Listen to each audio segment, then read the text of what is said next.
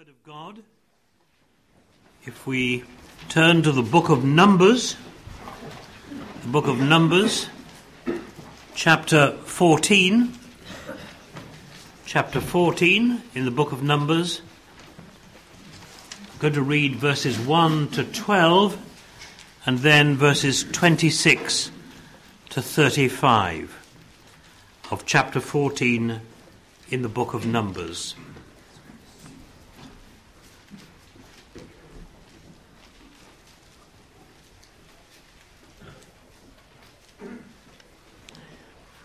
Then all the congregation lifted up their voice and cried, and the people wept that night.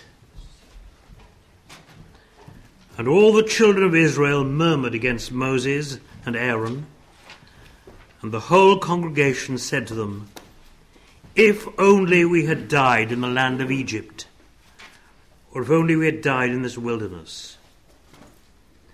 Why has the Lord brought us to this land to fall by the sword, that our wives and children should become victims?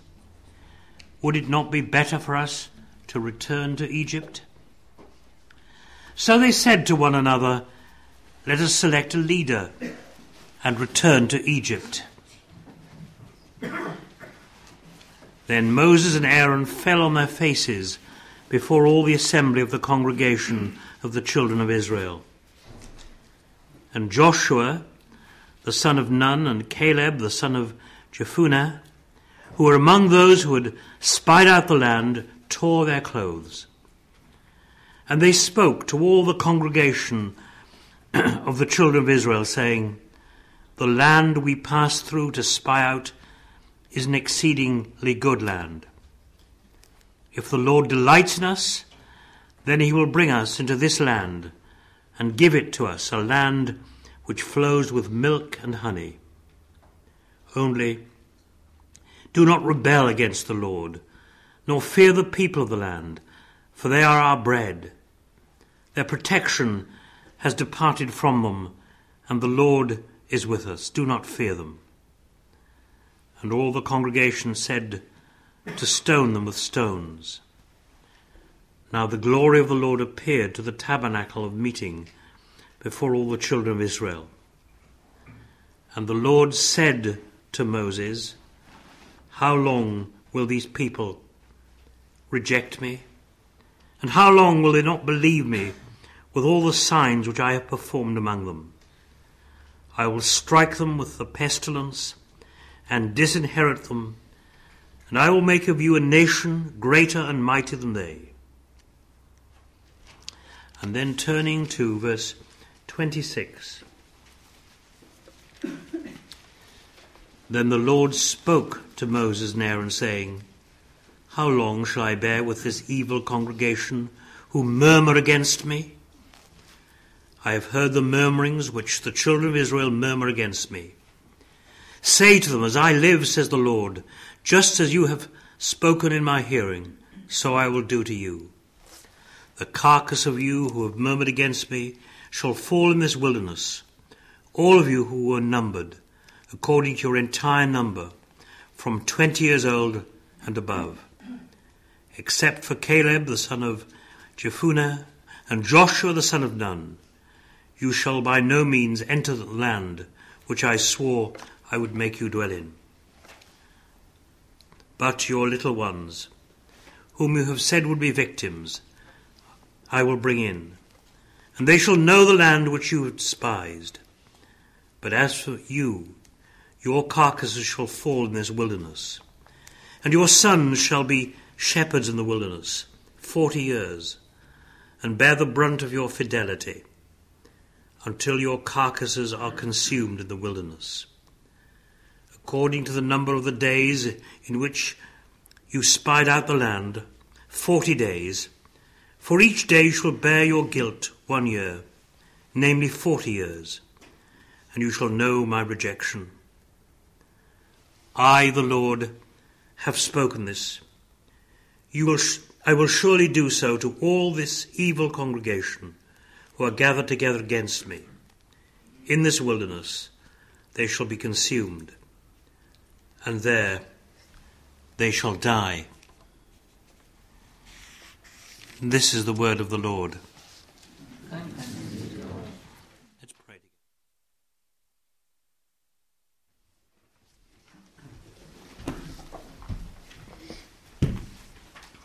Thank you again, Mr. Byrne, for your warm words of welcome, and thank you for the welcome that I experienced last week, which always comes through the interaction and the questions that follow the talk.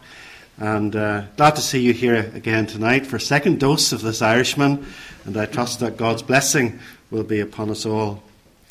Yes, it's been a good time to be here, not only to meet the Christian Institute and become familiar with the kind of work that they do and the gifted personnel that make up the team, but also to know that God has his people here in the northeast, and that you are beavering away for the Lord in your own respective places of worship. That's an encouragement to us in Northern Ireland, because when we read the national papers, all we hear about is the evil things that go on in England. Of course, all you read about from Ireland is about all the wicked things that we're up to, but God is his people, and it's maybe as well that we don't make the headlines, because the world's not interested in the kind of things that we're doing. But God is interested, and we trust that he will be glorified through this lecture tonight. Now, I trust that you will understand what I mean when I say that there's more to this man than meets the eye. He's small in stature, he's grey-headed, and although he denies it, he speaks with a Geordie accent. But there is more to him than meets either the eye or the ear. He is a man of God, as I have been discovering, a man of sterling Christian character, a man of intellect and vision, a man who's used his many gifts for the glory of God and the advancement of Christ's kingdom. I consider him to be a truly great man, and that greatness is crowned with his humility, with a gracious, kind, and unpretentious spirit. And the commandments are a bit like John. There is more to the commandments than meets the eye. Jesus made it clear that in the Sermon on the Mount there is a spirituality about the Decalogue that we don't always see when we read it initially. That spirituality means that the commandments call not merely for outward formal obedience. That's what the Pharisees thought. But rather they call for an inward and spiritual obedience as well. And so tonight we come to the third commandment. Exodus 20 and verse 7. You shall not take the name of the Lord your God in vain, for the Lord will not hold him guiltless who takes his name in vain. The key to understanding this command is the meaning and emphasis that we place on the name. You shall not take the name of the Lord your God in vain. Now, in the West, we don't place that much significance upon our names. You've heard the Irishman who responded when he was always being called the wrong name. He said, I don't really mind what you call me as long as you don't call me too early in the morning. But in the Eastern lands, and especially in the culture of the Old Testament, the name was very important. It was highly significant. John L. Mackay, and I'm quoting him again tonight because he's an excellent commentary on the book of Exodus, and that covers the commandments. He has written about the third commandment. In the culture of Old Testament times, names played a somewhat different role than the one they now have. To use a name is rarely more than an identifying label for an individual, that is today. But in the ancient world, a name was often used to convey information about the nature and character of the individual involved. So writes John Mackay. And what was true in general is particularly true of God. the name of God, or the names by which God has chosen to reveal himself in Scripture. Remember the unusual question Moses asked God when considering the call to lead Israel out of Egypt. It's in Exodus 3, verse 13. Moses is addressing God. Suppose I go to the Israelites and say to them, the God of your fathers has sent me to you, and they ask me, what is his name? Then what shall I tell them? What is his name? And in asking that question, it was equivalent to asking, what sort of God is he? What revelation can you give us about him? So you see, the name of God is highly significant. And that is the case not only because of the cultural context in which it was revealed, but because the name came from God himself. Adam did not name God as he named everything else in the universe. Rather, God named himself. And in consequence, his name is God's revelation of himself. God's revelation of himself whereby he actively and objectively made himself known, whereby he actively and objectively revealed himself. The name Jehovah, the name Adonai, and all the other combinations of God's name that are found in the Old Testament especially. The name of God in the third commandment means not only the actual word God and other divine names such as Lord, but all forms of God's self-revelation. We're not to limit it to his name. And so therefore this includes the general revelation of God in nature, as well as his special revelation in the Bible, the Holy Scriptures. There's a special association between the name of God and the worship of God. Because when we meet to worship God, we present our worship through the name of God's Son. We present our worship through the Lord Jesus Christ. The Westminster Divines, recognizing the meaning attached to the name, when in the Shorter Catechism, question 55, they stated the answer and the question, what is forbidden in the third commandment? And they simply answered it by saying, the third commandment forbiddeth all profaning and abusing of anything whereby God maketh himself known. So he makes himself known through his name, but he also makes himself known through general revelation and special revelation, and through his Son, Jesus Christ. Apart from the third commandment, there are many scriptures which call upon us to exalt, to magnify, to revere, to fear the name of God. And that's especially true of the Psalms. And I've selected one or two quotations. Psalm 8 and verse 1. O Lord, our Lord, how majestic is your name in all the earth. Psalm 29 and verse 2. Ascribe to the Lord the glory due to his name. Worship the Lord in the splendor of his holiness. Then Psalm 68 and verse 4. Sing to God, sing praise to his name. Extol him who rides on the clouds. His name is the Lord, and rejoice before him. Psalm 138 and verse 2. I will bow down towards your holy temple and will praise your name for your love and your faithfulness. For you have exalted above all things your name and your word. God has exalted above all things his name and his word. We now come to do an analysis of the third commandment, having at least, I trust, some understanding of what the name of God signifies, what the name of God represents. And also I think it is helpful to bear in mind the things that we said last week about the first four commandments and how they all relate primarily to worship. The first commandment, the object of worship. The second commandment, the manner of worship. And now the third commandment, our attitude in worship. And then the fourth commandment, time for worship.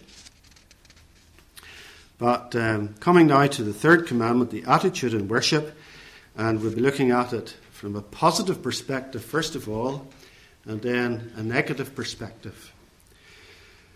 So positively, as we look at the positive keeping of this command, we will note that sincerity is what God requires. Sincerity. And we'll be looking at sincerity under several heads. First of all, sincerity in profession of faith. Sincerity in profession of faith. I've recently marked the 27th anniversary of my ordination to the Christian ministry. Those have been precious years, marked with many encouragements and punctuated with many thrilling and encouraging moments. But there have been sad times as well. And there have been none so sad as observing people who come before the elders of the church. They come before the congregation of God's people. They come before God himself, professing faith in Jesus Christ, vowing to love and to serve him, vowing to be loyal to him, only to demonstrate in a relatively short period of time that it was all an empty show. Time has shown that their profession of faith consisted only of the leaves of outward profession, without the ongoing fruit-bearing which is produced by inward grace. That, friends, is a blasphemy. That, friends, is a breaking of the third commandment. Jesus had this situation in mind when he gave the following warning in the Sermon on the Mount. Matthew 7:21-23. Not everyone who says to me, Lord, Lord, will enter the kingdom of heaven, but only he who does the will of my Father who is in heaven. Many will say to me in that day, Lord, Lord, did we not prophesy in your name, and in your name drive out demons and perform many miracles? Then will I tell them plainly, I never knew you. Away from me, you evildoers.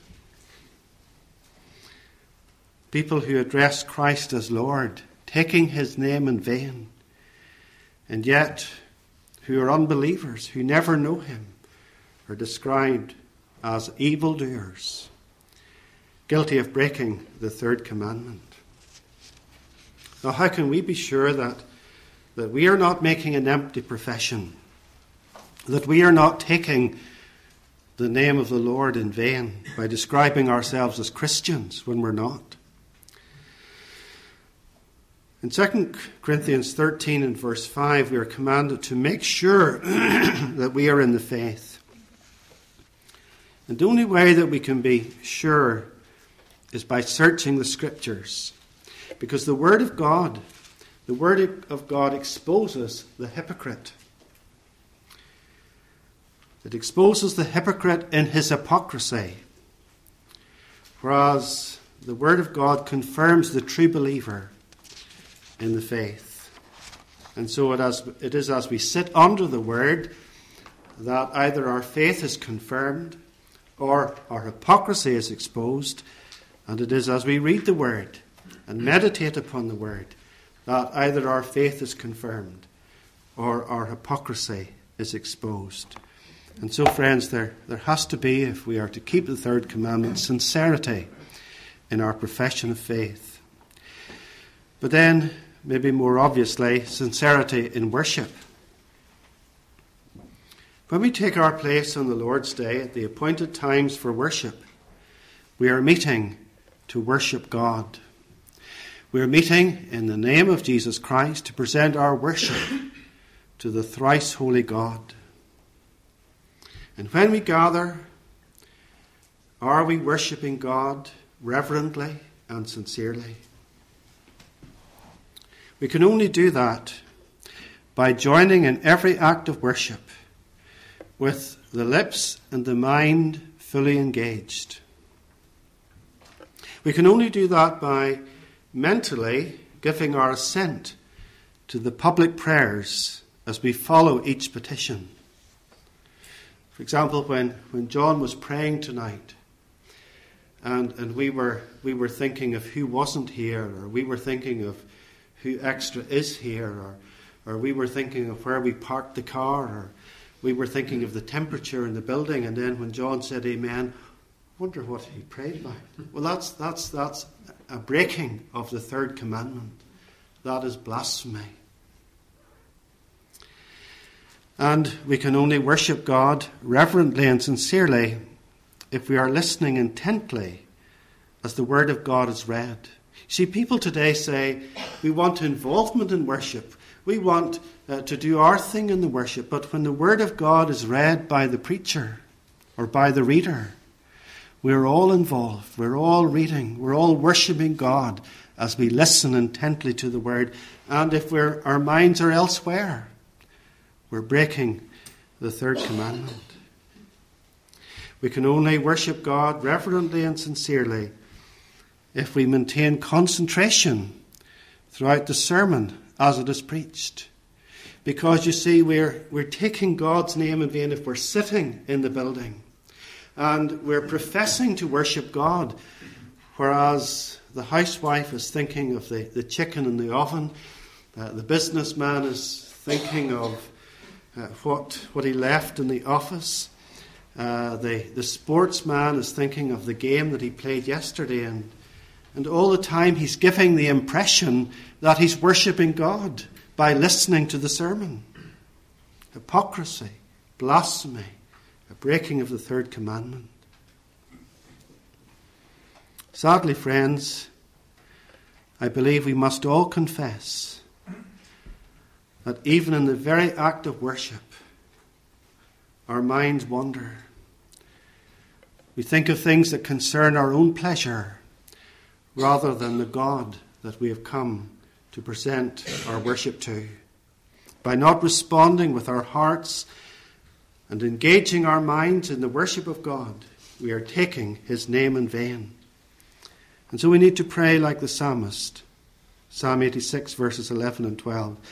Teach me your way, O Lord, and I will walk in your truth.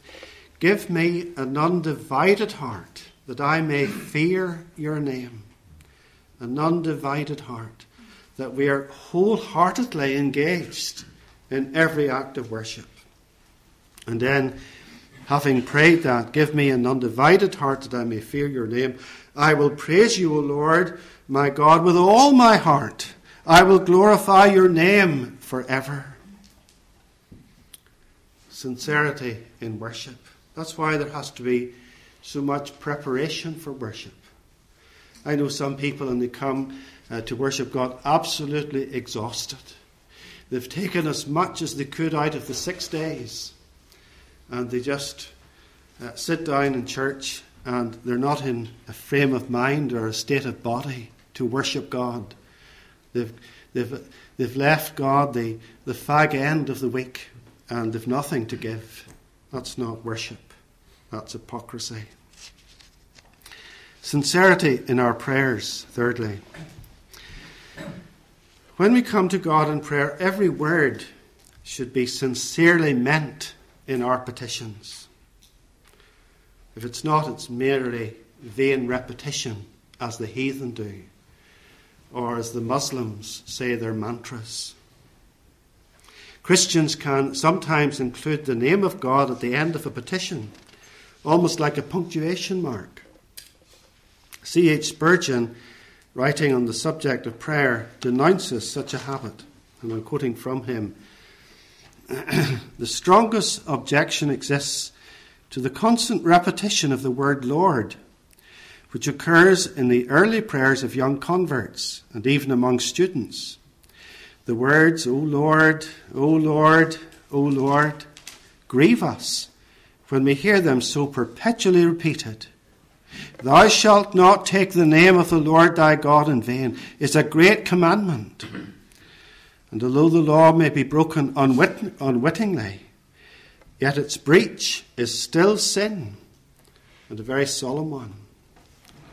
God's name, says Spurgeon, is not to be a stopgap to make up for our want of words. Take care, he instructs, to use most reverently the name of the infinite Jehovah. So rather than be guilty of blasphemy in prayer by taking God's name in vain, we are to revere God's name as our Lord taught us. Our Father, which art in heaven, hallowed be thy name. And then, fourthly, sincerity in our oaths.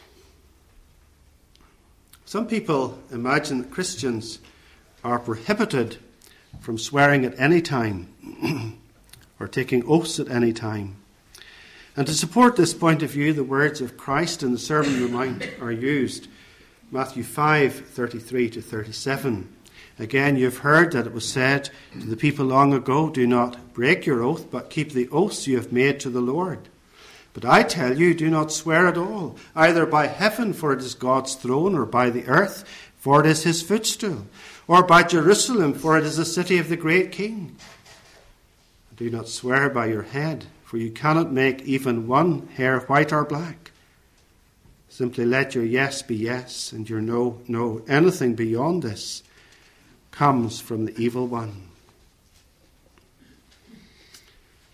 Our Lord was not prohibiting swearing per se, or taking an oath per se.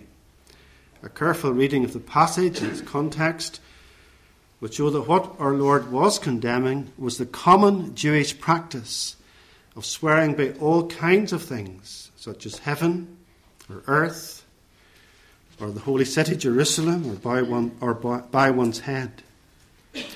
The scribes and Pharisees believed that oaths in which the name of the Lord was not expressly mentioned, that these oaths were of lesser significance. One did not need to be so conscientious about keeping them. And so in daily conversation, oaths began to multiply. In order to make an impression, a person might enter into such an oath without making an enormous promise, or while making an enormous promise. And if the affirmation which he made was a lie, or if the promise was never meant to be kept, that was not so bad, as long as he had not sworn to the Lord. It was one of those Pharisaisms by which they evaded the implications and the applications of the third commandment. Jesus in his sermon forthrightly condemned this kind of hypocrisy. And we see clearly that it was a violation of the third commandment. And so Jesus taught his listeners not to swear at all in their daily conversation. Their reputation for speaking the truth should mean that a simple, unvarnished yes or no was all that was required. There may be a debate, is there ever a place for taking an oath? The answer, I believe, is yes. In this world of dishonesty and deception, the oath at certain times, I believe, is necessary to add solemnity, to provide a guarantee of reliability.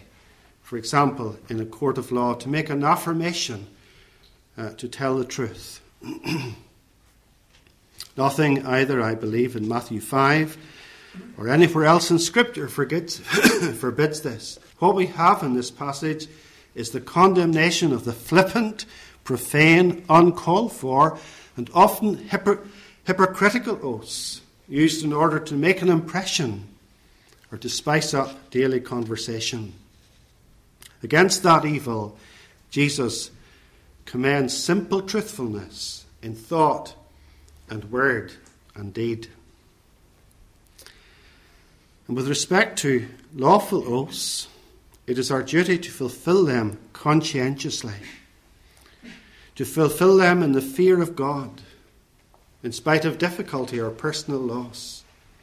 To fail to do so, to be guilty of breaking our oaths, to be guilty of perjury, in the words of J.G. Voss, is to commit a great sin against God.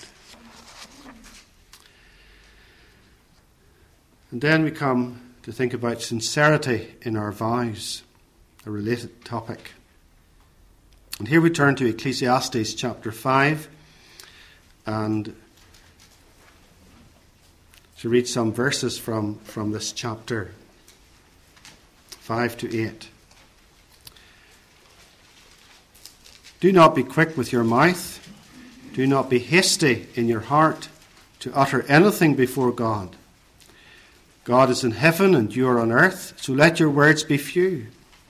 As the dream comes when there are many cares, so the speech of a fool when there are many words. When you make a vow to God, do not delay in fulfilling it. He has no pleasure in fools. Fulfill your vow. It is better not to vow than to make a vow and not fulfill it. Do not let your mouth lead you into sin. And do not protest to the temple messenger, my vow was a mistake. Why should God be angry at what you say and destroy the work of your hands? Much dreaming and many words are meaningless. Therefore stand in awe of God. These words in Ecclesiastes apply to vows we make before God. Some people, when they're in a predicament, make a vow to God if only he will resolve their problem. Others, when faced with a serious illness, make a vow to God if only he will cure them from that illness. May they make vows such as promising to become a better person, promising to become a regular worshipper, promising to become a generous giver. But sadly, many such people, when their personal circumstances improve, forget God and the vows that they have made to him. They may have forgotten God, but he will not forget them. Deuteronomy 23, verse 21. If you make a vow to the Lord your God, do not be slow to pay it, for the Lord your God will certainly demand it of you, and you will be guilty of sin.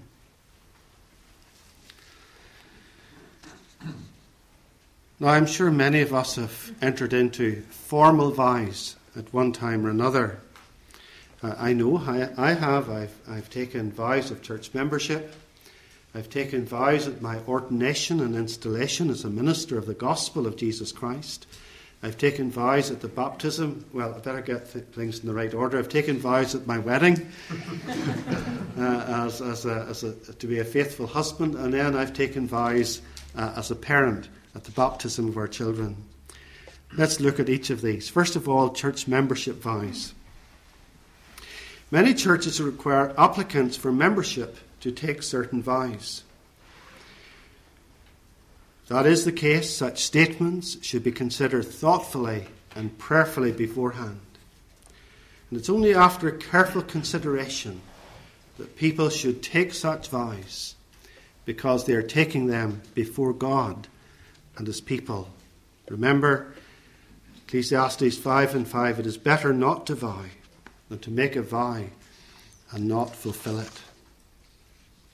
Then marriage vows. Days, weeks, and even months go into planning weddings. So I'm told. Much thought is given to the minutest detail. But what about the vows?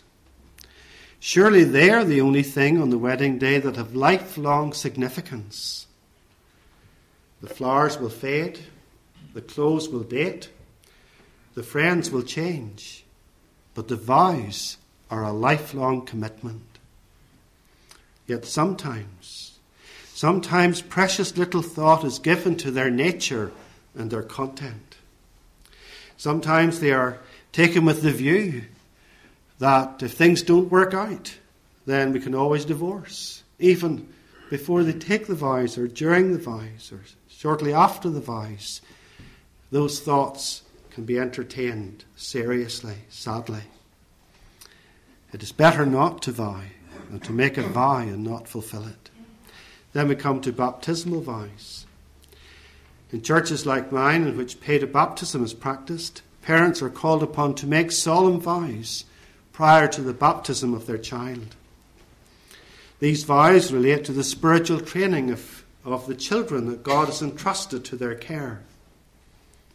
And again, careful thought needs to be given to the content of these vows, with the earnest intent to remain faithful to them as parents.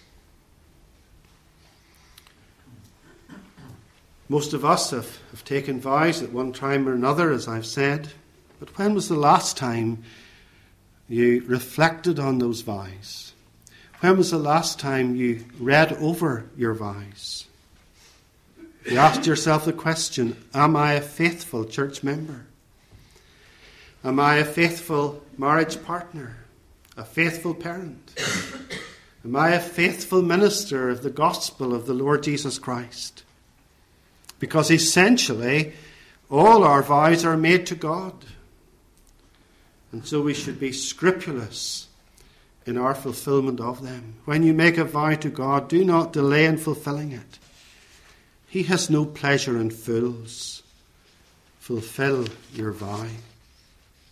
And so we've been looking at the positive aspects of the third commandment, requiring sincerity in our profession of faith, sincerity in our worship, sincerity in our prayers, sincerity in our taking oaths, sincerity in our making vows. Now we come to the negative, or what is forbidden in the third commandment. The larger catechism is very thorough in its answer to this question. And I would advise you, if you haven't got a larger catechism, to look out for one. It's been published recently. At least the copy I have is new, and I'm sure Christian Institute could get you a copy. But the answers they give on the commandments are very full. And this is only part of what is forbidden in the third commandment, according to the Westminster Divines. The sins forbidden in the third commandment are the not using of God's name as is required, and the abuse of it in an ignorant, vain, irreverent, profane, superstitious, or wicked mentioning, or otherwise using his titles, attributes, ordinances, or works, by blasphemy, perjury, all sinful cursings, oaths, vows, and lots, violating of our oaths and vows. And that's about a third of the answer. I think that's about as much as you can take tonight. Well, in stressing the positive, we have already pointed out some of the violations of this commandment.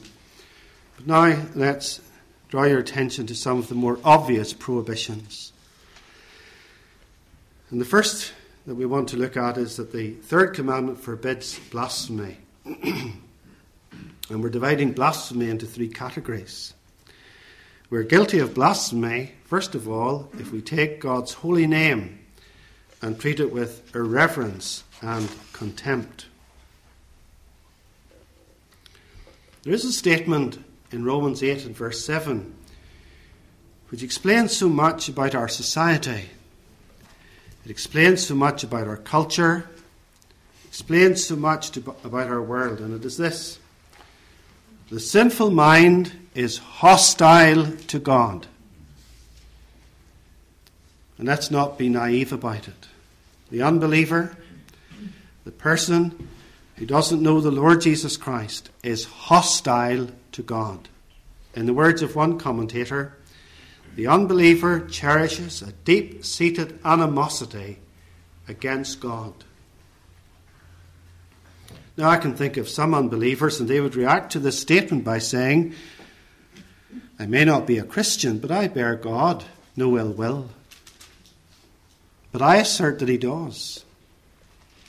And he will demonstrate that hostility in a variety of ways. Because the unbeliever is antagonistic to the will of God. That is why he will not submit to God's law. Because these laws that we are covering, they apply to the whole of humanity.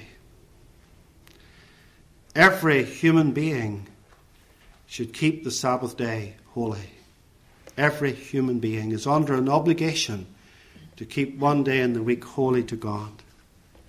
I've only picked that out as one that is obvious.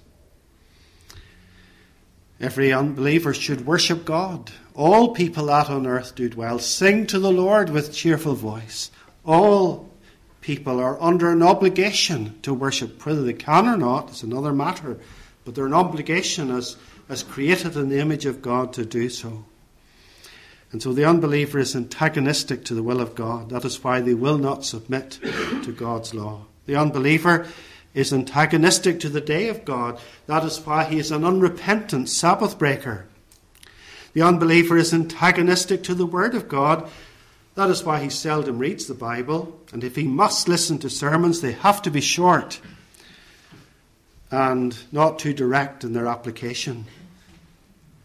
And the unbeliever is antagonistic to the people of God. That is why, given the choice, he will always orientate towards unbelieving company. And the unbeliever is antagonistic to the glory of God. That is why he calls creation a lie and evolution the truth. The unbeliever is antagonistic to the Son of God. That is why he will not repent and seek Christ as his Saviour and Lord. And then, with particular relevance to our study this evening, the unbeliever demonstrates his hostility towards God by being antagonistic to the name of God and all that it represents. That is why he blasphemes. Now, the percentage of true believers in our nation is small. And that's a sad fact that we have to accept. And yet the whole population is constantly bringing God into their language and into their conversation. In fact, they can barely utter a sentence without introducing the name of God or introducing the name of his Son, Jesus Christ. And isn't that strange? They want nothing to do with God. They reject his word. They reject his Son, and yet they bring his name continually into their language. But this use of divine names is not out of any regard for God, rather the opposite. The names of God are used in a thoughtless, careless manner because they have no esteem for God at all, because there is no fear of God before their eyes. In essence, they use this blasphemous language because they have a deep-seated enmity and hostility towards the Most High God and want to trample his name into the gutter. And they want to treat it with utter contempt. By using such phrases as, "Good Lord," "Lord have mercy," "Oh my God," "For God's sake," "For Christ's sake," God's holy and matchless name is being profaned. And by using such language, our society is in essence despising God and showing their hatred and their hostility towards God.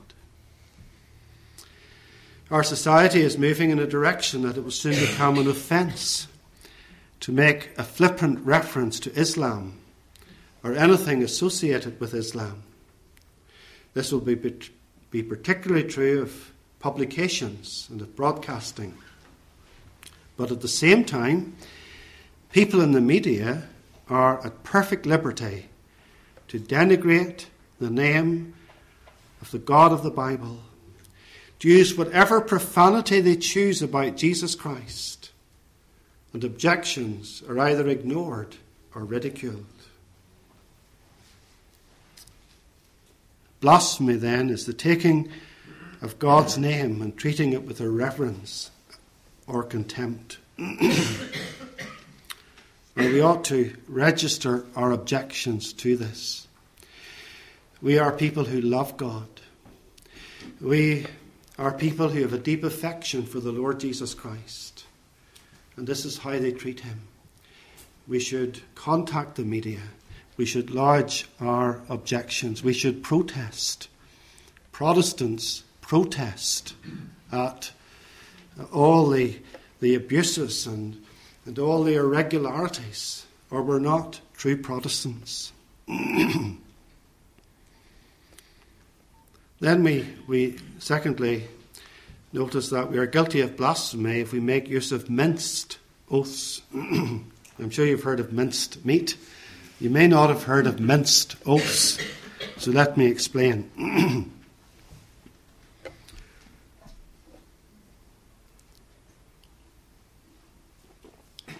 A minced oath is a blasphemy uttered by people who hesitate to imitate the speech of the sinful world. They nevertheless make use of minced oaths, which really is blasphemy in camouflage. And this is J.G. Voss's explanation of minced oaths. The use of minced oaths is peculiarly a sin of Christian people, who often deceive their own consciences into thinking that they are not doing wrong because they do not exactly duplicate the world's brand of profanity. Now, what does he mean, and what do I mean? Well, I remember as a teenager, someone who knew and loved the Lord, that suddenly I was convicted by saying something, by practicing something which I'd been saying for months and maybe years. I'd been saying, by Jove, I'll do this. By Jove, I'll beat you next time. Where I picked it up from, I'm not sure. It certainly wasn't from my parents, but on the farm we had a number of men, and they were ungodly to say the least. And so probably it was from that kind of setting. Unwittingly, I was using a minced oath, swearing by the great and holy name of God, Jehovah. I didn't recognize it. It was God, I believe, by His Spirit that convicted me of this sin. And it's made me very, very careful ever since about my speech. It's made me much more thoughtful about the language that I use. For example, you hear people saying, for Pete's sake. Maybe that's not heard here, but it's certainly common in Ireland. Where does it come from? It comes from the Apostle Peter.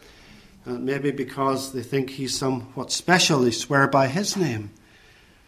But that's not honouring to God. That's blasphemy. That's an infringement of the third commandment. And there's many other examples. People say when they get a bit of a shock, gosh, I didn't think that was the case. But they wouldn't think of saying God. And yet that's where gosh comes from. For goodness sake, would you shut up? A parent might say to the child, but would be shocked if they realised that they're really saying for God's sake, because that's where goodness comes from. Crikey, that's strange. Crikey comes from Christ. You see, we're so devious that we invent these words to try and evade their implications. But it's blasphemy, it's profanity. Gee whiz, G comes from Jesus. Darn, that was sore, but darn comes from damn. To the dickens with you. To the devil with you. To heck with you. To hell with you. And so you see, thoughtless Christians are involved continually in profaning God's holy name, God's titles, God's attributes, God's works. You see, the devil, the evil one, is very subtle, leading us to camouflage our wickedness in such a way that we ourselves don't even recognize it. And so I'm sure, like me, you've been guilty of such minced oaths. But be clear, friends, the use of all forms of minced oaths is forbidden, not only by a right understanding of the third commandment, but also by what our Lord said in Matthew 5. Do not swear at all. Simply let your yes be yes and your no, no. Anything beyond this comes from the evil one. We are guilty of blasphemy if we take God's holy name and treat it with irreverence and contempt.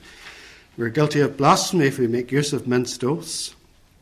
And then thirdly, we are guilty of blasphemy if we adopt any kind of wicked language against God. Often severe suffering or great calamities provoke people to speak in a blasphemous way against God.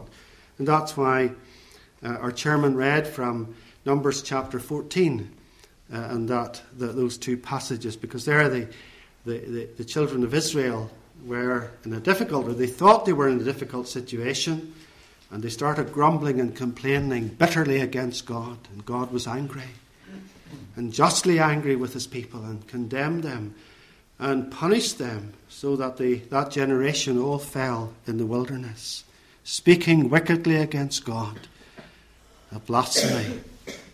For example, after the terrorist attack on the Trade Center in September 1101, angry people said, if there's a God in heaven, he must be cruel.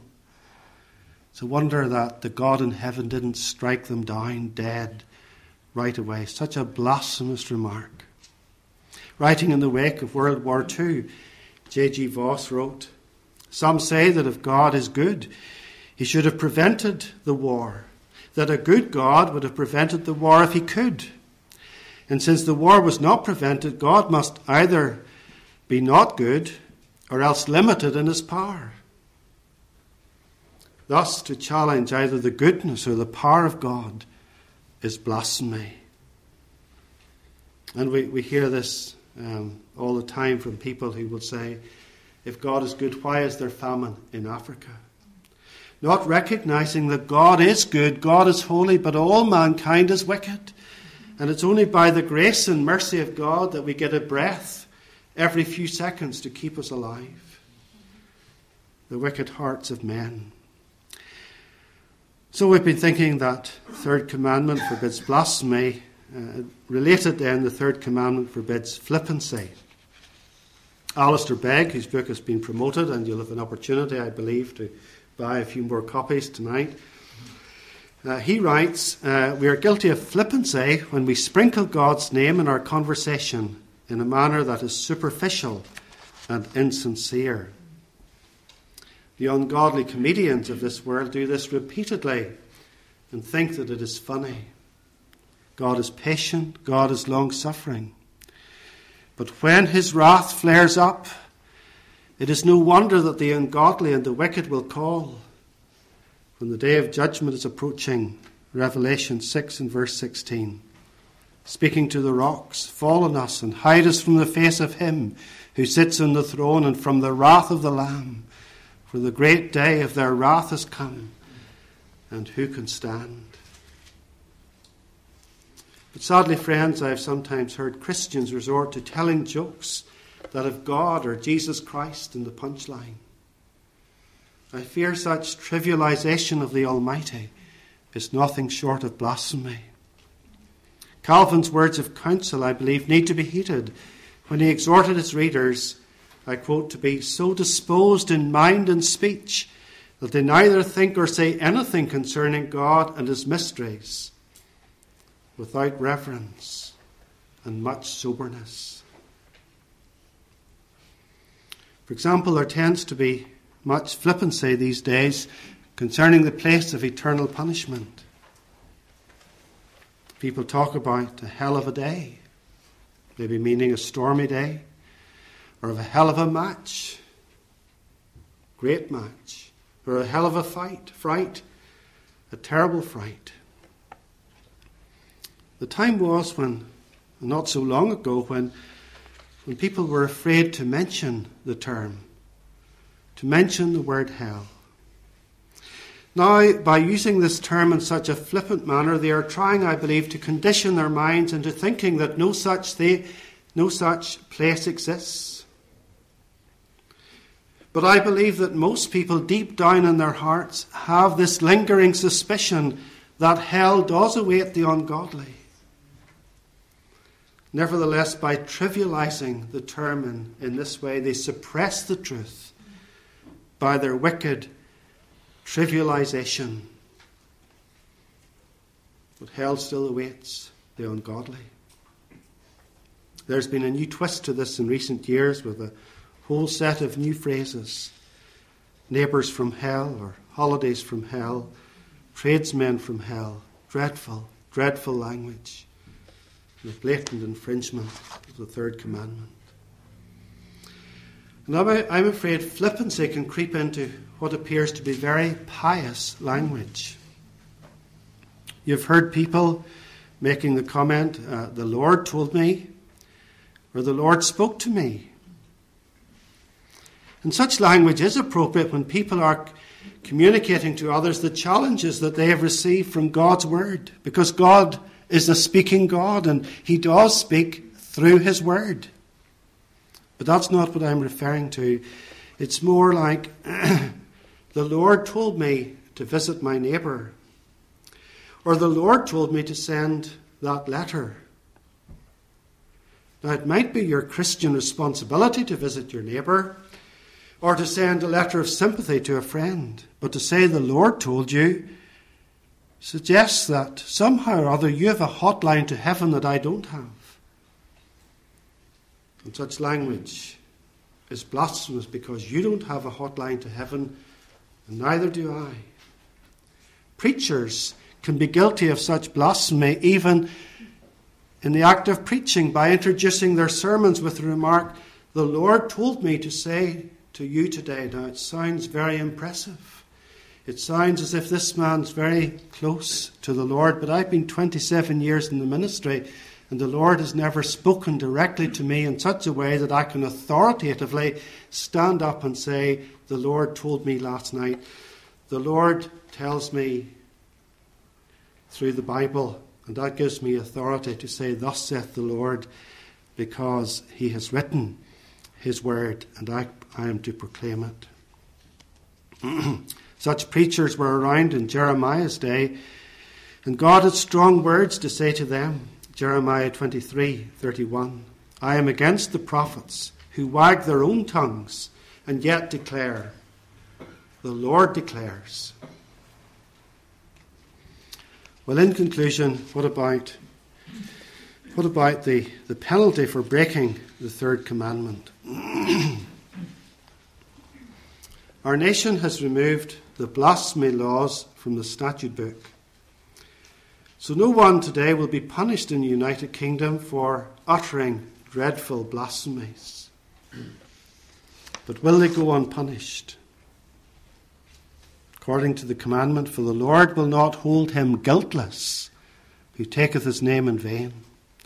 Every blasphemy, every profanity, every flippant reference to God's name, to God's titles, to God's attributes, to God's ordinances, to God's word, to God's works, is registered in God's book.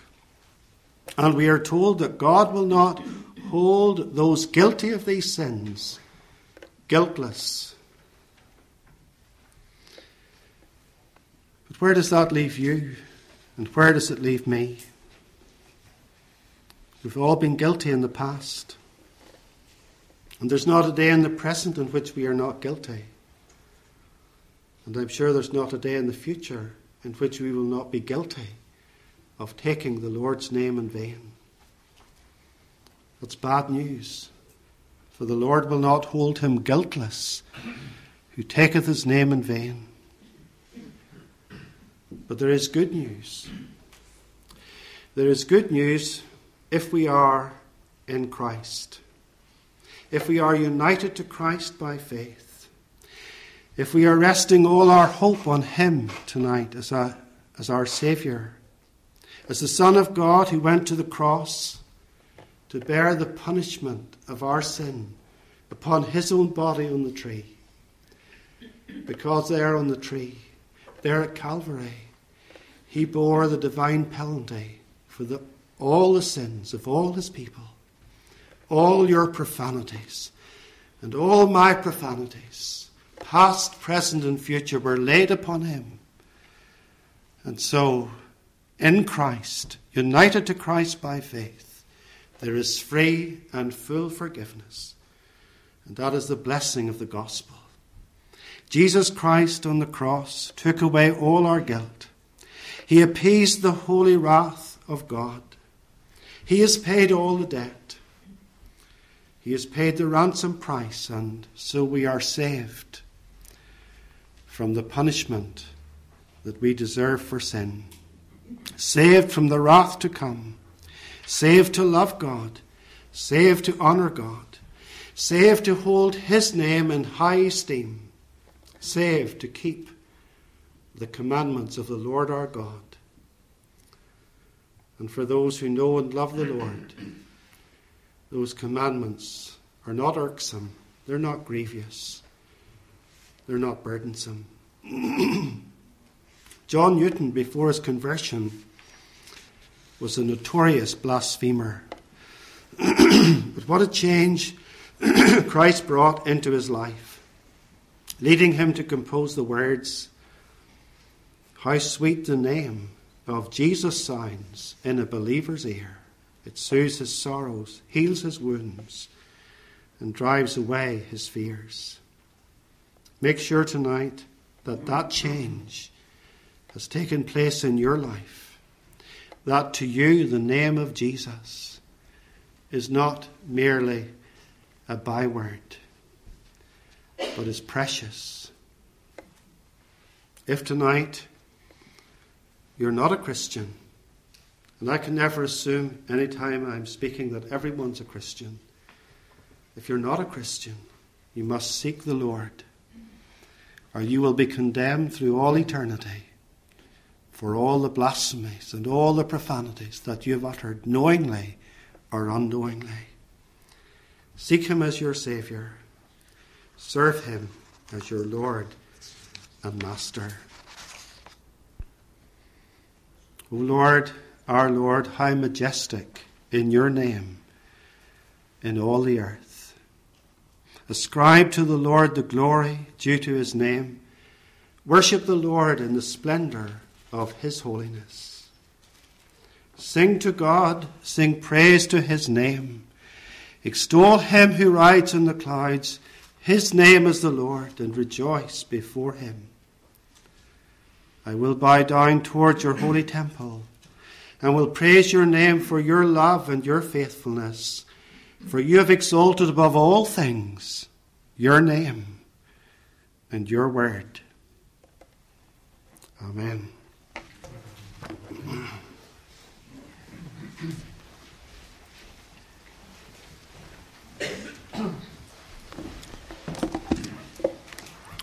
Thank you very much indeed, Professor Colum, for that great challenge tonight.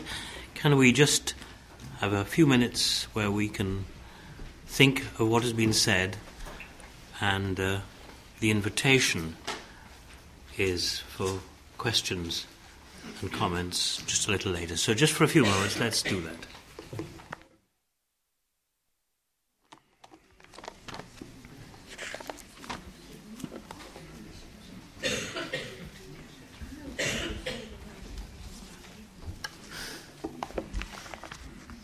Right. Would someone like to ask the first question?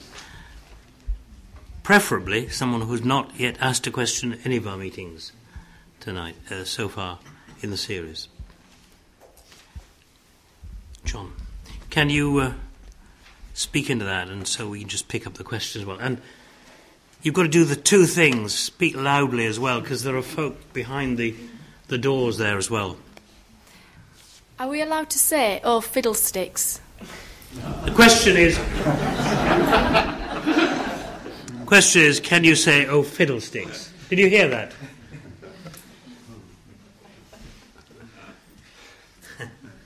Why would you want to say that?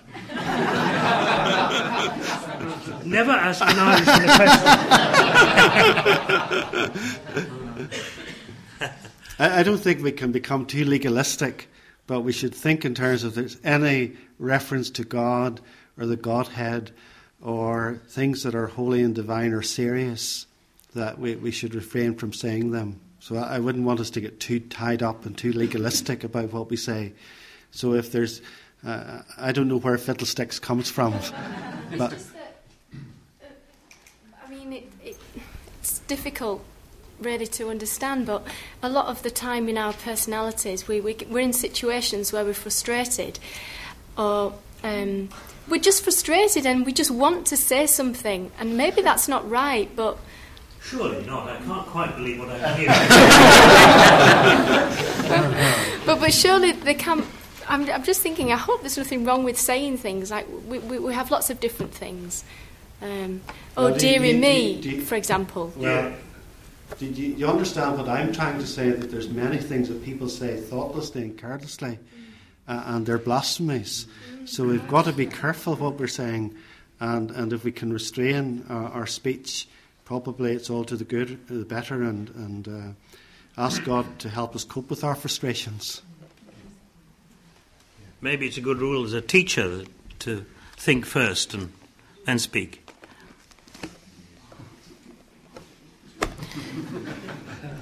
Mr. Hay.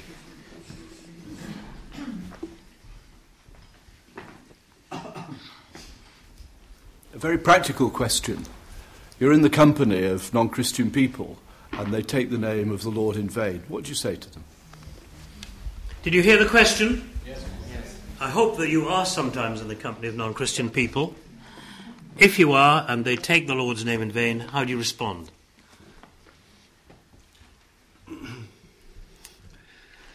It's a very difficult question from the point of view that I think it depends on our relationship with the people. That if we've established the right before them as a person of God and they know that they have used this blasphemy in front of a Christian, then we can quietly say to them, do you know what you've done? You've spoken about my Saviour. But if it's a total stranger, I think we're only inflaming the situation because they don't know who we are and we don't know who they are. So I think it depends on our relationship. But if it's someone, family person who knows us and knows our stand, knows our love and loyalty to Christ, we ought to make use of the situation to quietly and graciously and tenderly say to them, do you know who you're talking about? That person is precious to me. So we're not, as it were, coming on top of them to convict them or condemn them in a supercilious sort of way, but convict them, and we hope, with the truth. That's not a cop-out, but I think that would be the way I would approach it. I mean, I talked last year about Charles Oxley, and if you remember, some of you who were here, and in the book on him, it quotes I think it's his daughter, who worked for a boss who was always profaning the name of the Lord Jesus constantly. And she very bravely said, do you mind? You're speaking of my best friend and my Saviour, and I'd rather you stopped it. She kept her job, and I think at least in her company, he stopped saying it too. So sometimes it can be effective. There was a hand going up at the back here. John. Surely all Christians have a hotline to God, have they not? God does speak to us through the Holy Spirit, doesn't he? The question is, haven't all Christians got a hotline to God? Does he not speak to us through his Holy Spirit? Is that the question? Yes, he does, but he doesn't bypass his word. It's through the word that God speaks to me. It's through the principles of God's word that he speaks to me. And the Holy Spirit illuminates the pages, illuminates the message. And I have no authority ever to stand up before a congregation and say, thus saith the Lord, if it hasn't demonstratively arisen from the word of God. I'm not saying that God doesn't communicate to our thoughts and give us peace about things, but I have no right to say that God said to me authoritatively. I may emotionally feel that God, but I have to check it out, because people in this day and age we're in a feeling orientated culture, especially in the church, an experience orientated society, and people are going astray from God's authoritative revealed word. So it's a very dangerous thing for people to think that God is communicating directly, and of course they're going in all kinds of ways, because God professedly is saying something to this person, something else to that person, and it's chaos. This is the word of the Lord, and by this we take our stand. Yeah, well, I can understand that. Yeah. You know, it must line up with Scripture, but surely God can speak to us. You know, there is people who are prophesying today.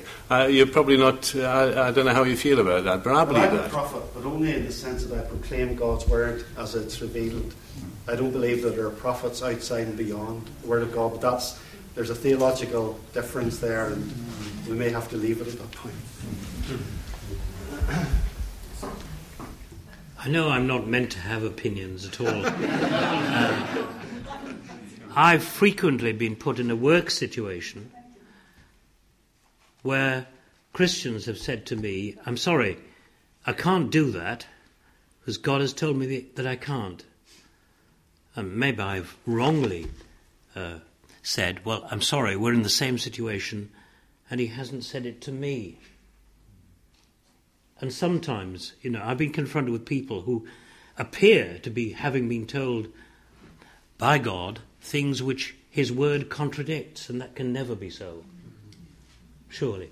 I've had an illustration of that. Pastorally, I dealt with a couple who were, the man and his girlfriend at the time, and he was going to marry a member of our congregation. And I noticed in the local paper he'd been playing cricket on the Lord's Day, and so I hopefully graciously approached this subject, and I was quite nervous about approaching it and challenging them, and they said no, there's no problem because we prayed about it and God said it was all right. And I said to him, we didn't need to pray about it.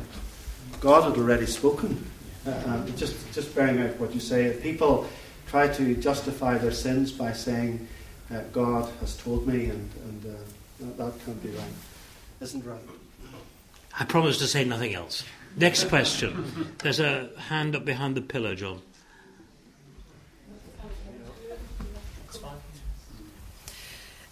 You're talking about having sincerity in oaths, and you're talking in Matthew 5 that your yea be yea and your nay be nay. What would be your guidance as a witness in a court of law? When I've been a witness on quite a few occasions in different things, and I chose to affirm rather than place my hand on the Bible and say, I swear by Almighty God. Have we all got the question? If you call into court as a witness, is it better to affirm, or are we permitted to put our hands on the Bible and say, we swear by Almighty God that we will tell the truth? I think that was the question, wasn't it? Well, I was a witness, I think only on one occasion, and I told the official at the court beforehand that I wouldn't be swearing on the Bible, that I had a conscientious objection, and he said, well, there's an alternative to put up your hand and affirm to tell the whole truth. And the judge got angry with me. What sort of a person are you? And muttered and got on. But he recognised that I had a legitimate right to do this, and that's what I did. And I think it's a wrong use of the Bible. It's almost a superstitious use of the Bible, and so there is that. And that's the advice that I would give. That's what our church teaches, and so for what it's worth, that's my answer. Thank you.